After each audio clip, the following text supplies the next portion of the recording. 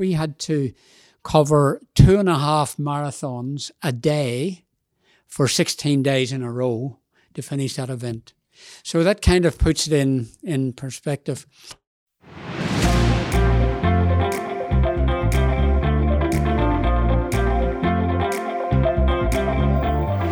You're listening to Voices of Value, a selection of valuable insights designed to help you get more out of your professional and personal life through simple and easy-to-adopt life lessons. If you're keen to enjoy a better quality of life at work and at home, sit back and join the conversation with your hosts, Peter Kakos and Rick Rushton. And welcome to Voices of Value, and we're back again with Tony Rafferty. And last week, Tony shared some incredible stories of the mindset of what it is to be an ultra marathon runner, and spoke to us about goals and his assertiveness and the accountability and everything that goes with it to be a peak performer in his field. And we're going to continue the conversation today. And joining me, of course, as always, my co-host and great mate, Rick Rushton. Well, Pete, I just still am getting my head around some of the stuff that was shared last week about sort of, how quickly Tony could just reference how far it was from him taking his bottle from the Indian Ocean across all the way to, the Gold Coast and dipping that, water from the Indian Ocean into the Pacific Ocean and just, the 5,000 plus, kilometres and the whole sort of thing. I mean, there's been weeks where I've actually had to fly that through business and I'm tired landing at the other end, but to imagine to run it is just scary. But Tony, thanks for coming back again and joining us and just giving us the gift of your time. And it's not something you're doing a lot of in this day and age. In fact, we feel very privileged that you're prepared to share so willingly with our audience. We really genuinely appreciate that. And when we left off last week, you just finished talking about your story about running through Death Valley Desert, the hottest place on earth, where you ran through there, had a wonderful opportunity from a very, let's just say, overweight journalist to sort of, give him the $1 million shot that would have put money in your account, but that's not how you roll. You've never done any of this for money. You've always done it through the ability to see how far you can take yourself. That trip, you sort of got to meet another, because you're an elite runner at this stage, and then you also get to meet one of the greatest athletes that's ever walked the face of the earth in the great Muhammad Ali. Talk us through that story. Yes, well, this was quite a time after the Death Valley run, and I was invited back for a speaking engagement there. And I was interviewed on this radio program of which Muhammad Ali had been on earlier. And it was in the green room afterwards when the two people looking after Ali at the time give us, my support crew and myself in particular, this ticket to go and listen to him. From memory, it was the University of Los Angeles. Yep. So I went along to see this particular talk that Ali was given, and he, on the stage, he would, almost as if he was in a boxing ring, he would dance and prance up and down the stage as he was talking, and the man was just absolutely full of enthusiasm. And we were all inspired and are inspired by enthusiastic people. And I'll always go back to that particular time. Now, at the finish, a few people were invited backstage. So we all had a time just to say hello and to shake hands. Now, there was some sherries there and a few eats and maybe an occasional beer. And I noticed that Ali was only drinking water. Being Muslim, he doesn't drink alcohol and so on. But he just wouldn't stop talking. The man was it was great to be in his company. And that is something that many weeks later, I was standing outside Flinders Street Station, and everybody's face around me was very glum. It was a terrible day in Melbourne. The rain was pouring down. And right away it went back to that moment when I was in the presence of this great man, Muhammad Ali. His enthusiasm for everything was just unbelievable. And it's always rubbed off on me a bit. Like I felt like saying to the people around me, for God's sake, put a smile on your face, you know. And I got this. I'm not saying that I don't suffer gloomy periods. Of course, we all do. It's natural to. But we all come out of it. And I think we should just be smiling as much as we can. And I know we got a laugh a minute from Ali that day, you know. You know, his float like a butterfly, sting like a bee, his hands can't hit, what his eyes can't see. You know, I'm so fast when I flick the switch, I'm in bed before the light's out. You know, these things never leave you, you know. And this is what he did on stage. He just went through all his old stuff, his little quick poems. And but we still laugh because he was enthusiastic. Well, we've been fortunate to interview Graham Alford, who brought out Nelson Mandela and Rubens Hurricane Carter to Australia. And at the same time that he was taking them around the country for these speaking gigs, Tony, Richard Pratt from Visi had brought out Ali, and they all met at the Grand Hyatt in Collins Street in Melbourne, and they all wanted to meet each other. It was really quite funny, and Graham Alford was just saying, in that room and all that charisma and all that sort of stuff, it's just interesting. And the other story I loved when you shared it about Ali, about, you know, what he was telling to George Ford. This is how he, of course, psych himself up to get ready for these fights. You know, he'd have to prepare himself mentally. No different to how you had to visualise taking on Death Valley. And as Pete said last week, did the word death in the name Valley mean something to you? But I always remember Waitley asking Ali if he could be more humble. He said, look, I simulated with Neil Armstrong. He was the first guy to walk on the moon. You don't hear him out there saying, I'm the greatest of all time, I'm the best that's ever lived. And Ali apparently turned to Waitley and said, well, is the moon trying to kill Neil Armstrong? Because every time I go in the ring, the person opposite me is trying to kill me.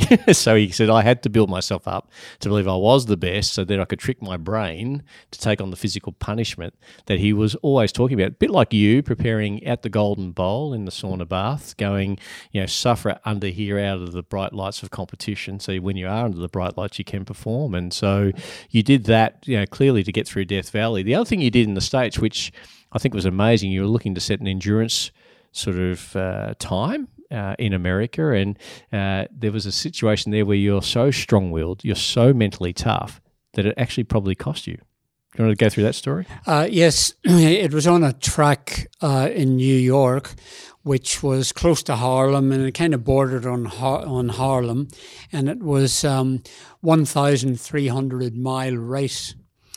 That's 2,092 kilometers. So off we went, and things were going well, and I was in second place after about 9 days when a little stone got in my running shoe, and it worked its way up between two of my toes. And I ran on and put up with the pain for a while, and then it did go away. And the morning later, after just 2-3 hours sleep, because we all suffer sleep deprivation on these races because we're trying to get in front of one another. After just 2 hours, got under it, and I found I can't continue. My foot was really bad from this, and went to the doctor, and the doctor said, look, this looks like it could become infected. So he refused to let me back on the track. Now, I was in running from memory then in second place, and I knew it was only a matter of time with an 18-day cut-off point in this race that I could, I'd be there. I'd probably make it in 16 days, whatever, maybe even less, for this 2,092 kilometer run.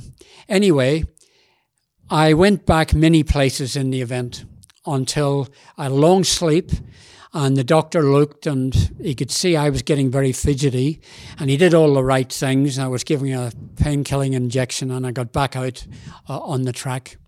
And the only thing that kept me going to the finish in that race was that I knew in this particular event, which was only one every 2 or 3 years, it happened over in New York, I knew that only 6 people had ever completed the event. And sometimes there'd be 30, 35 people in the actual race. But there was a very, very high attrition rate.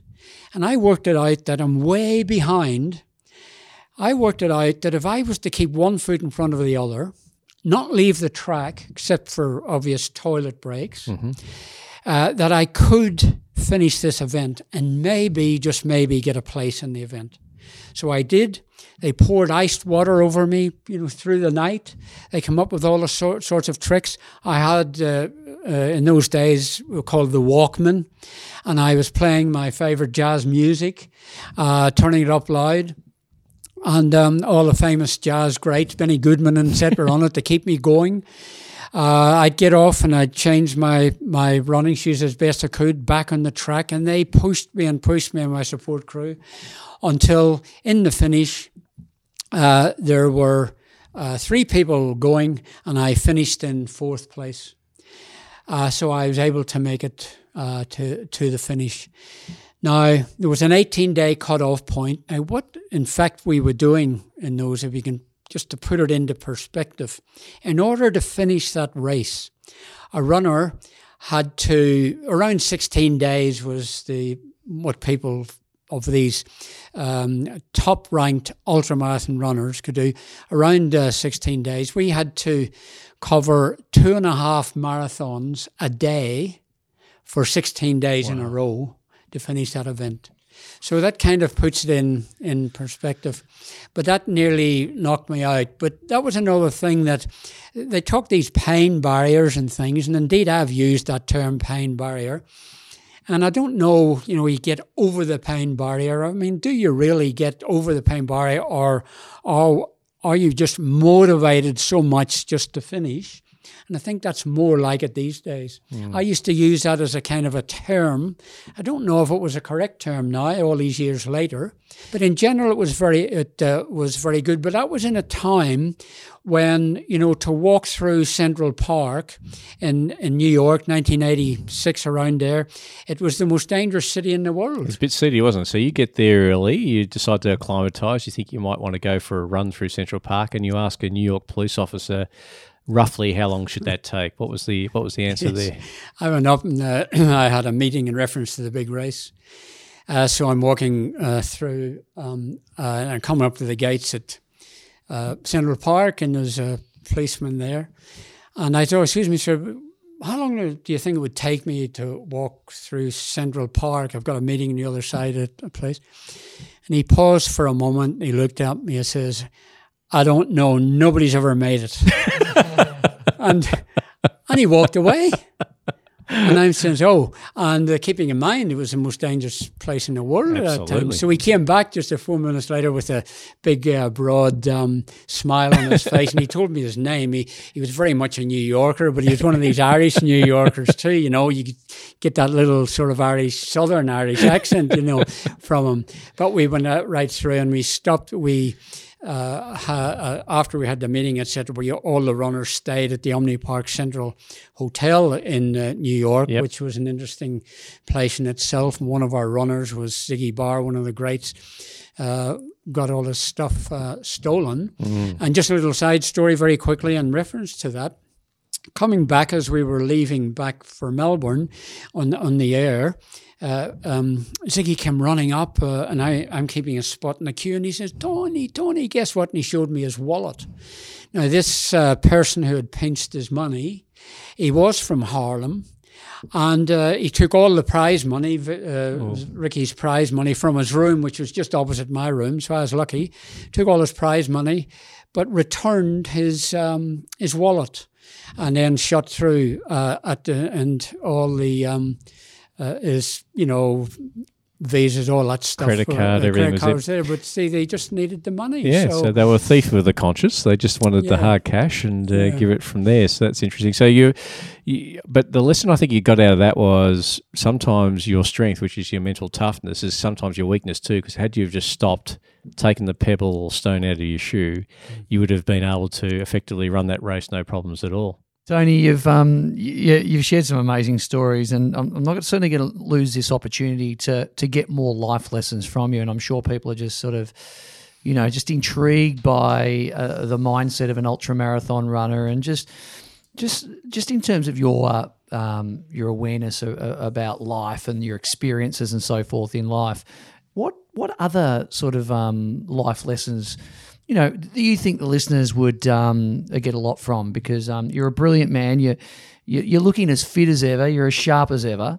What are some of the things that you think have helped you along your life's journey?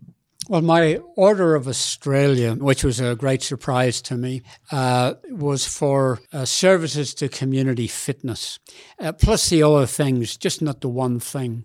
It took 2 or 3 years for all this to come through, and I was so surprised.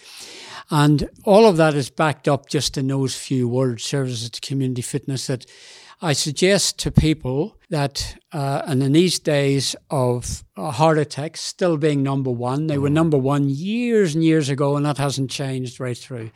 And to this very day, there's somebody dying from heart disease every 10 minutes. Every 10 to 12 minutes. So things haven't changed. And the experts tell us that we have to get off our chairs and walk more at the very least. Take up running if you have to, although you don't have to do that. To swim more, to cycle more. It is important. So the life lesson, and it's been mine, whether that just come from the subconscious or not, well, one can't be really sure, but that has been my life. I have looked after my nutrition within reason.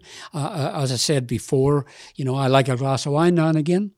And in the past, I'm a former smoker. In the past, I remember going into restaurants and signing autographs with a haze all over the place. I remember those vividly. And people said, "Oh, you smoked?" And I says, "But you go back to the late 60s and 70s, everybody smoked. Like 70% of the population smoked, for goodness sake." Well, of course, it was Percy Surrity, who was adamant at the time. One day he grabbed me and he says, "You got to give those things up. You'll be dead 15 to 20 years, he said to me, down at Portsea one day when we were around the place, because he knew that I was a smoker, not heavy, but, Camel, Chesterfield, Philip Morris, Lucky Strike. Yeah, I smoked all those things in those days. But as I say, people in the fitness industry, people who played, I knew many soccer players were heavy smokers. They wouldn't last a second today. You see, so... They'd be having one at half time, wouldn't they, in those days? In those days, yeah. And so to get back to your point, it's been my life, physical fitness. The smoking's gone. I was never really a heavy drinker, but at times I drank too much. Well, that there's moderated now to the point where, well, they say maybe an old glass of wine isn't bad for you. Well, I like a glass of wine, but that's it. And I like a coffee, and I like more a vegetarian type dish than a meat dish. I do eat fish. And now and again, just maybe white meat like chicken. You see, so I don't think that's a bad diet. It's not perfect, but I don't think it's bad. But the main principle that I can tell you right now is we must get our backsides off the seat. And I notice that there are even some radio networks, one here in Melbourne in particular, where they do many interviews as they're standing. They're standing, doing interviews these days. He or she's standing for 2-3 hours doing interviews, rather because maybe they're sitting too much at their computers. And the kids at school, it frightens me today what's going on in schools with their mobile phones and the computers. Now, okay, I'm 80 years of age. Maybe that's aging me a lot. Maybe that's that old, I don't know. But I'm really frightened by this. That modern technology, well, okay, it's got its good points, but gee, how many bad points has it got too? And you're into movement. I know when I've had you speak at anything I was doing, it was always thrilling to me to hear that Tony had walked from his home, Pete, to catch public transport to then, every time I'd say to him, here's where the event is, and I go, it's probably about a 40-minute drive for you. He goes, oh, that's all right, it should only be about an hour and 20 with a walk here and a bit of, like he was always trying to work out how to get some physical exercise to get to the actual tour. It's a key lesson, isn't it? That's why it's great to sort of take that in. And I understand, being at 80 and certainly having that worldly knowledge and so forth, but it's something that we can't forget and we should never forget. No. And we go with ease far more, without a thought to consequence. No. Well, I think what happens at school in this day and age is all these fears about what might happen if little Johnny or little Jill falls over playing sport, and so therefore, there could be a lawsuit and all that sort of stuff. I mean, I that was my favourite time at school, was as soon as you could get to a break to play sport or PE, to do something active. It's no doubt that we don't move as much as we used to, Tony, and your sort of OAM, as you said, wasn't just for your contribution to ultramarathon running, which has been off the charts. There's no question about that. It was actually your absolute focus on community fitness right across from old to young to, it doesn't really matter. It was that kind of situation.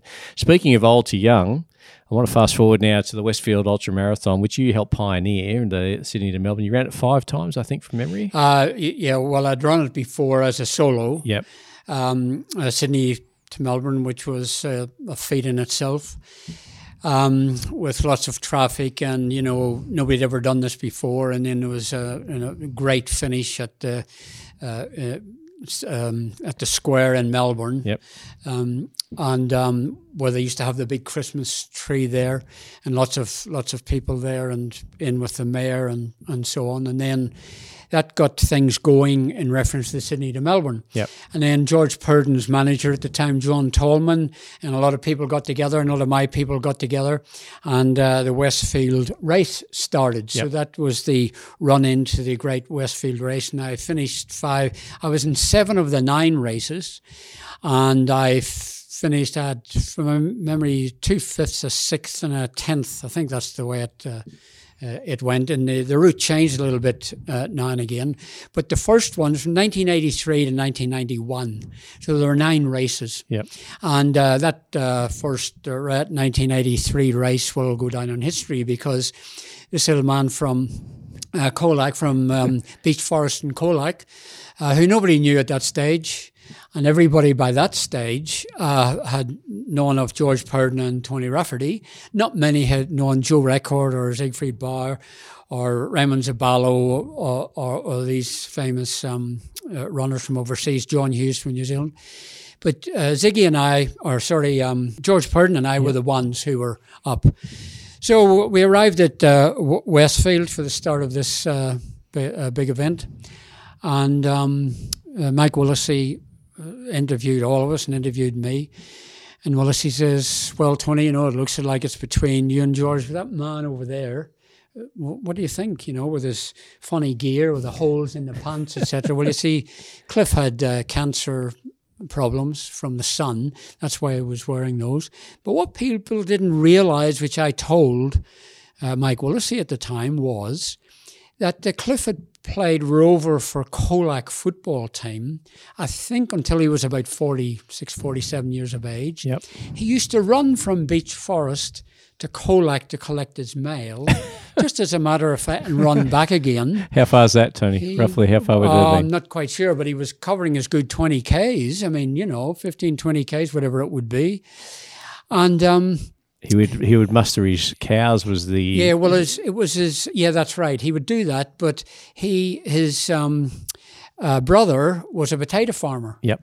So Cliff was out here, but Channel O at the time, which is changed to Channel 10, Channel O at the time, with all the publicity about all of this, said, Cliff, come here. But everything was on Cliff at the time, you see. And that's why I spoke to Mike Willesee and said, that's the man you got to look out for, you see, because that man has got miles in the legs, as well as Rafferty and Purdon, and not to mention these other great ultra marathons. Absolutely. And he was in his 60s, wasn't he, I think, which was probably... He was 61. Yeah, so that's I think, 46, which was about the best age for ultra marathon. So he was 61.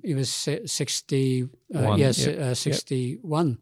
And then Cliff, the Channel O got to them and they said, hey, Cliff, here, put these boots on and run through the paddocks, all mud. Cliff never ran from Beech Forest to Colac in gumboots. No. He ran in his Adidas shoes. Yeah. Like, but there was this whole thing went round the world, this man, Cliff was getting all the accolades. Not a bad thing in the long term, because it got the run publicity. Absolutely.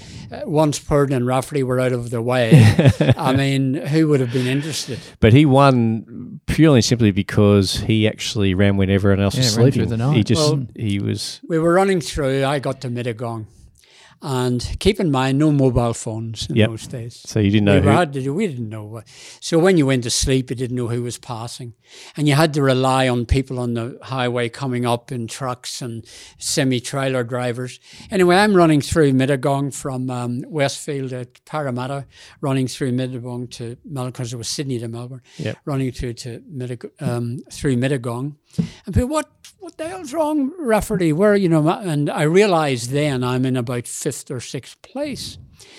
And we hadn't passed Cliff, and Cliff hadn't passed us. And this semi-trailer driver stopped and got out. He says, "What's wrong with you guys? You're way behind. Cliff's miles up the road." Miles, he said. It wasn't miles in those days. Miles up the road. What's wrong? So this is strange. Now, before the race, we agreed that we would all, between 12 midnight and 4, gentleman's agreement, we'd all have a sleep. Hello. So we're all, you see, Convention being broken by one, is that what I'm hearing? Yeah. Now, the thing was, the story that went out after that on all the TV networks and the radios, etc., was that his support crew made a mistake with his alarm clock. Yep. And "Hey, Cliff, get yourself out there and push. And they pushed him on. He was 2 hours ahead of all of us. Yeah. And then he shuffled it. He had actually given up, halfway at Albury until Joe Record came along, because Cliff was in the lead.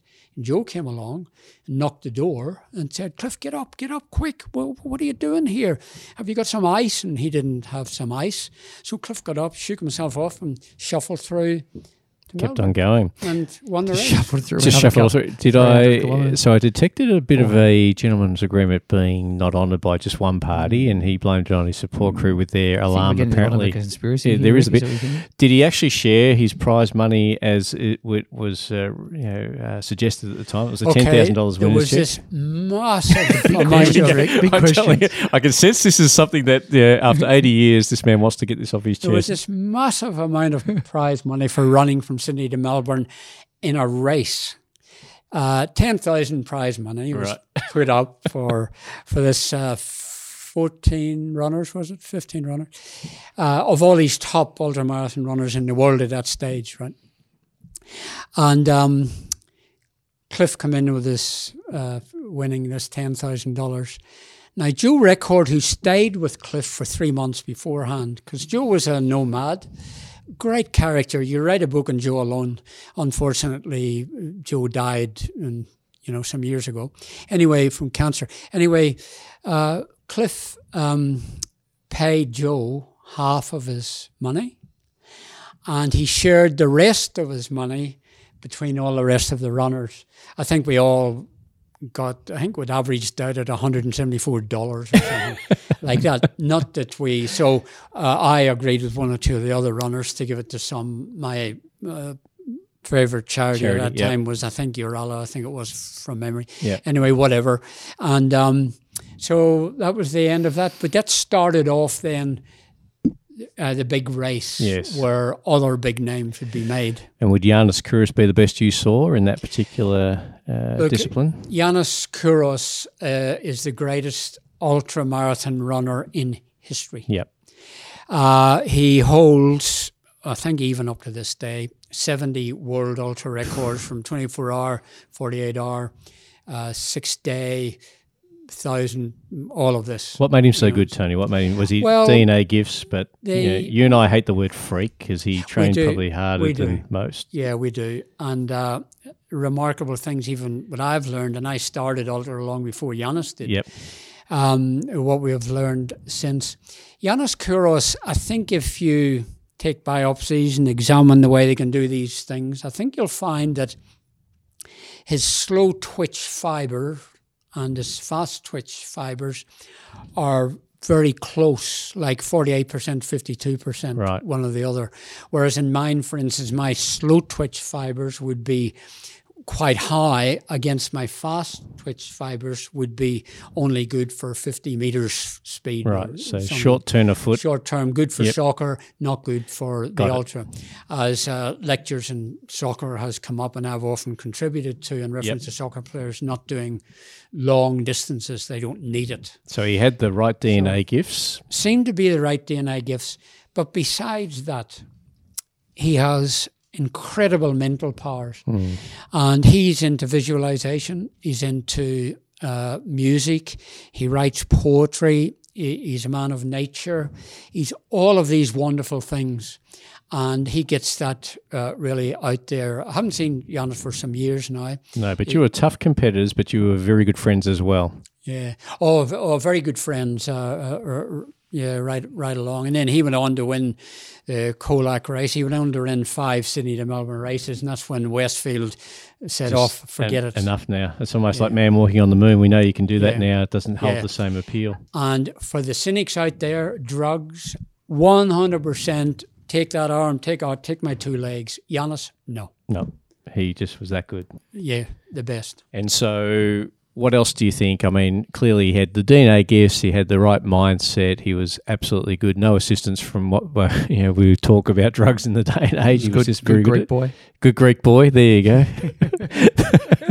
Thank you, Peter. What else? Well, look, I was just going to bring up a comparison with Giannis with, say, the likes of, shall we say, Ian Thorpe, the swimmer, and Peter McKenna, the footballer, great footballer, Collingwood and champion. say Lionel Messi, say the great soccer champion, right? Yep.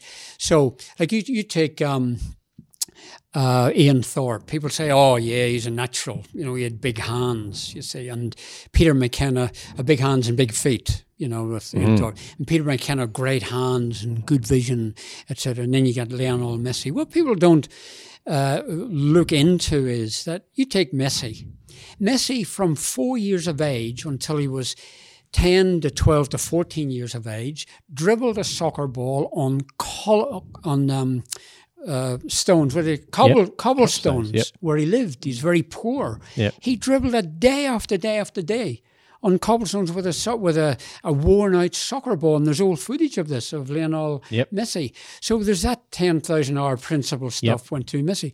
Ian Thorpe in the pool every day. Of course he's got big hands and big feet, etc. But what about the hours of practice when he was even unknown? And then Peter McKenna, with his hands, all the work that he's put in as a kid. People forget this now. You can go back in time to people like, say, Mozart. You look at Mozart was just a genius. Of course he was a genius, but there is research now to show that at 3 years of age, Mozart fiddled on a piano. Yep, he was doing the work. Now, it wasn't any distractions the way we have today. No. He went through the work. So to get back to the point that Giannis Kouros put the work in also. Absolutely. With the physical work on his thing. And if I can just mention one more thing about Giannis Kouros. Yep. I would go out and do 20 Ks training for Sydney to Melbourne, and then 10 Ks in the afternoon. And then I'd go into the city and run an hour up and down. I was flying to a TV show in Brisbane with Giannis. And Giannis says, "Tony, I've never run more than for the ultra than an hour and 15 minutes ever in my training." But what he does do, he tries to sprint for 1 hour 15 minutes, and then that's his workout done. So and rapid fire, and he'd do it on. But and that was the modern, as Giannis came into thinking. Yep. Our thinking was nobody knew. No, so get the miles in the legs, and there was no research. Yep. Like we were, I had universities ring me about these things. Yep. So, I was learning the hard way. You see, so Giannis, that's how. So I changed my program and based on him, just based on him doing that. And then coming back, he said one thing, which is interesting. A person asked us on the flight for autographs, and she bent over and she says to him, "How do you run from Sydney to Melbourne, Giannis, and do all these records?" And he said, "I run on soft pillows." So he thinks of these soft pillows as he's running. Great visualization. I remember learning to run and distances and so forth, because I was a very fast twitch person as a fibre person as a young fella. But I remember Stu Middleman, remember Tony Robbins. Yep. I remember, Stu, he had that book called Slow Burn, and he used to say, run like you've got dinosaur arms, and also run like the ground underneath you's moving, and all you're doing is lifting your legs up. And I remember from that, it actually taught me how to run. All of a sudden, I was running half marathons and so forth like that. Tony, I want to ask the question about the difference between a marathon runner and an ultra marathon runner, because I think a marathon runner, you look at them now and the speed they go at, particularly the Africans are incredible just to watch them. How do you do that? Then there's others like the De Castellas and so forth from back when, the Moneghettis. very, very, very good marathon runners per se. What is the significant difference, besides the obvious, but what do you think the difference is between those marathon runners and then those that can run the ultra marathons, to get up and do it again the next day, and then you get up and do it again the next day? Well, the first thing is that we can put one foot in front of the other, and we've got this mindset of, do so many, like my Across Australia thing, 74, that's what I'm getting to. That's the first thing. But before one of the Westfield races, Robert De Costello was there as one of the guests, and he got up in front of a whole crowd of people. I think it was at Parramatta in Sydney at the time. And he says, I don't know how this whole group of people can run. Like, how can they run for 4 or 5 hours? Never mind run through. I just don't know how you guys can do this. It's just not in my thinking. It's not in my body. And he said, I could not do this. You see, so right away he has that in his mind. Yeah. He's one of the world's great marathon runners. As Steve Monaghetti, great marathon runners, and Steve's been to the Colac 6-day race, and he has said similar things. I don't know how you people do that, but we've had people come out as support crews to try and understand our thinking. It's happened to me. We've invited people as our support crews, and people who are into physical education, and who have watched what we do and how we think. And it seems to be that we just think about it in a different way. We think about it, I'll keep going slow, I'll get some energy into my body, I keep going, I'll have X amount of sleep. The non-stop things are a wee bit different than that. You punish your body a bit more, perhaps. But it just becomes this, it comes back to strive, to seek, to find, as Tennyson said in his famous poem, Ulysses. You've just got to strive, you've got to seek, you've got to find, but not to yield. Yeah. And this is what I live on. Yeah. I live on this particular attitude, and he happens to be, the great poet. And he said it all. Shakespeare said it all. Shakespeare said, nothing comes from nothing. You see, you get it into your mind, right? Well, if nothing comes from nothing, something must come from something. So, you see, so that's a mental attitude. Yeah. Like, positive attitudes create, negative attitudes destroy. Placing success is placing 5th when last time you were 6th. Yeah. That's success. And then and you fail. I don't really like that word, but it's okay to fail. It's okay to fail, so long as you've done your best. Yeah. So you see that marathon runners just don't have it in their head to understand why you'd even want to do it. So therefore, it's not that they couldn't do it. Physically, they probably could, but because they've shut themselves off to say, I don't know how you guys can do this. Well, by default, what you've just said is there's no way I could do it because I don't understand how you could do it, and you don't know why you'd want to do it. So as we wind up this incredible, insightful chat, Tony, and just some wonderful, wonderful stories, some great insights, and it's just incredible. Just that Stu Middleman, and we spoke about the ground moving and just lifting your legs and the dinosaur runs and so forth. He also had the run like you've got butterflies between your pointer finger and your thumb. Is there any little tips for those runners out there, those that are doing the distances and so forth? Because again, I just want to tap into this great mind of yours, and because it's just incredible to think. We're talking about 5,900 kilometres of running. Just round it up to 6,000, mate, I reckon. It's just mind-blowing, absolutely mind-blowing. To think of, mind-blowing. Because I just think of what goes in your mind, what goes on in your mind in a 5K run or a 10K run. Yeah. Okay. So now multiply that by another 5,895 kilometres, and that's a very good point. So, and it's not like you're going there thinking, I've got this easily. There's going to be times of doubt. There's going to be times of challenge. Okay. Well, look, this may simplify it, but I'm sure you will love that. Yep. People write to me. They're entering the half marathon, the marathon. Number one, if you're going to do the marathon, don't do it in 12 months, or the marathon's in 12 months. I'm going to make it 18 months and train for it. That's number one, because you've got to get at least 80 kilometres a week in training, and it's got to be in all sorts of surfaces. That's number one. So don't rush into doing a marathon. A marathon is a soul-destroying event. Now, the simplified part of this whole thing is when you do want to do something that you've never done before that's long, a half marathon or a marathon, the number one thing you do the night before is cut your toenails. Right. Because the people who drop out of these marathon runs because their toes are hurting and bleeding is because they haven't cut their toenails. And even so, even cut the toe from the front of your shoes. Sorry at all these shoemakers, but you have a look at most of us in the ultra, we've cut our toe things out. That's interesting. The second one thing is never miss a drink stop. They're every 5Ks. Don't say, oh, I'm okay, I'm hydrated, as you go further along the route. Don't stop, but go out, get the drink, get it in and off.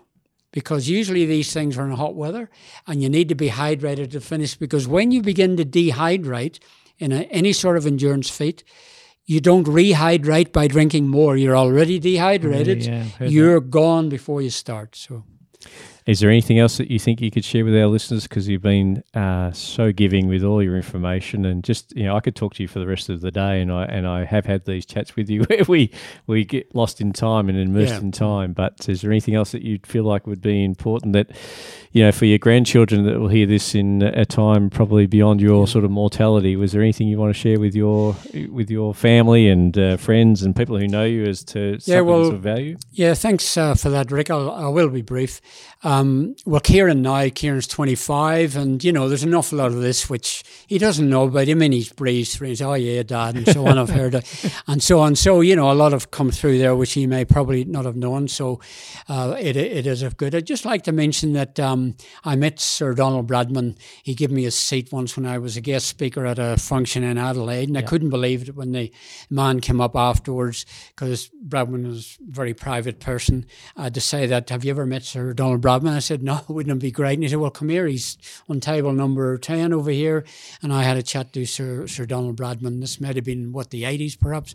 So I spoke to Sir Donald Bradman for a good 40 minutes, and I'll never get over that. That was just a wonderful thing. I got him to sign a little thing for me. I was cheeky. And then there was Sir Edmund Hillary, whom I met at Monash University here, who said to me, just remember that you must believe in yourself at all times. It's the motivating force that enables you to achieve your goal. And one last thing, because I've had soccer so much of my life, was meeting George Best at Doncaster ground, closed out when he came in a charity match to play football when he was towards the end of his days and a bit podgy and suffering his alcohol, but was doing a lot for kidney disease. Unfortunately, that's what finished him off. And seeing him on the ground, pouring wet rain, the secretary of the Soccer Federation at the time inviting me in behind us, says, Tony, you're from Belfast? And I said, yeah. He says, come on, meet George. So George, sitting there, he signed a big poster for me, and we sat and we chatted, and he was full of mud, and the referee was calling the players back out on this charity event, and here I are talking about Belfast. The great George Best. So I'll just leave it at that. And look, thank you, Rick, and thank you, Peter, for your interest in me. Oh, wow. Tony, it's been fabulous, and you're a great Liverpool man as well. Oh yes, which is important. Well, I think we should have another part three. I think Georgie Best, though, the absolute icon of Manchester United, and what a superstar he was, and things of that nature. And it's really interesting when you hear Tony talking about these other people, you know, Bradman, and talking about Messi and all that sort of stuff. You know, I often say this to audiences, Pete, when I introduce Tony. I say, if Tony was in America, or if he was in, you know, Europe or those sorts of places, he would be revered, as he rightly should be, for someone who's been the first to do so many things, some amazing things. And yet, you know, he could walk down the main street of Berwick, even with his accent, and still fit in fairly comfortably, because he doesn't go seeking the limelight. It's taken a lot to coax him into, because he doesn't like talking about himself too much. But I said to him, one of the things that I think is important is that there should be some gift he leaves behind for Kieran, and obviously, you know, the next generations to follow, because, you know, Tony did all this stuff way before the digital age, way before it's recorded. A lot of this stuff wasn't sort of known, and you really have to dig deep to go find it. But, you know, to have him here in our studio as we record this is something that's a real gift. Even something that, you talk about music and the motivation and so forth like that. I mean, you talk about Walkmans, and back in those days, and it was hard enough to run with this big pack called a Walkman. Now people just sort of take it for granted. You just whack a couple of pods in your ears and listen to whatever you want on Spotify or whatever it may be. It's incredible. So you did have to that self-motivation was what I loved hearing about Tony, because now I think we can get it. We're fairly resourceful in terms of the ease in which that comes, but you have to really go within, and that's the key message, to go within, to really tap into I guess that inner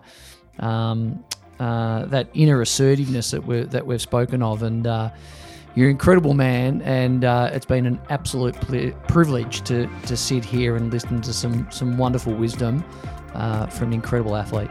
Thank you very much, Peter. Thank you, Rick. And just for those of you who have been listening to this, if you do get the chance to give us some feedback, I'll make sure that Tony gets it. He is a private person, but certainly any feedback will be greatly welcomed. If you want to really make sure that members of your network get this story, make sure that you share it. Do rate it. Do sort of get in touch with us, because Pete and I do actually respond to everyone who gets in touch with us, whether that be through the digital way or the normal post, traditional post. But you've just heard from Tony Rafferty, OAM, an absolute icon in the ultra-distance marathon world, and more importantly, an absolute trailblazer in the fitness world. He started fun runs. He was an integral part of the Westfield ultra-distance marathon between Sydney and Melbourne. He has run the continent of Australia. Most of us get tired just flying it. He has run the hottest place on earth. He continues to shine in his 81st year on the planet, and we couldn't be more prouder to bring someone of this ilk to our microphones. Tony, on behalf of all of us here at Voices of Value, we say thank you for the gift of your time, and we're gonna get you back. So whether you like it or not, we'll coax you into it. Okay. Thank you, Tony. Thank you. We trust you enjoyed listening to Voices of Value, a shared conversation between Rick Rushton and Peter Kakos. Their views are not necessarily those of the wider world, but they should be. If you're keen to enhance the quality of your life even further in the future, you can subscribe to the show on iTunes, Stitcher, Spotify, or your preferred podcast source. Our website is voicesofvaluepodcast.com, and we welcome both your feedback and ratings on the content we provide. Join the conversation again next week when Peter and Rick continue the search for truth, justice, and the value-added way.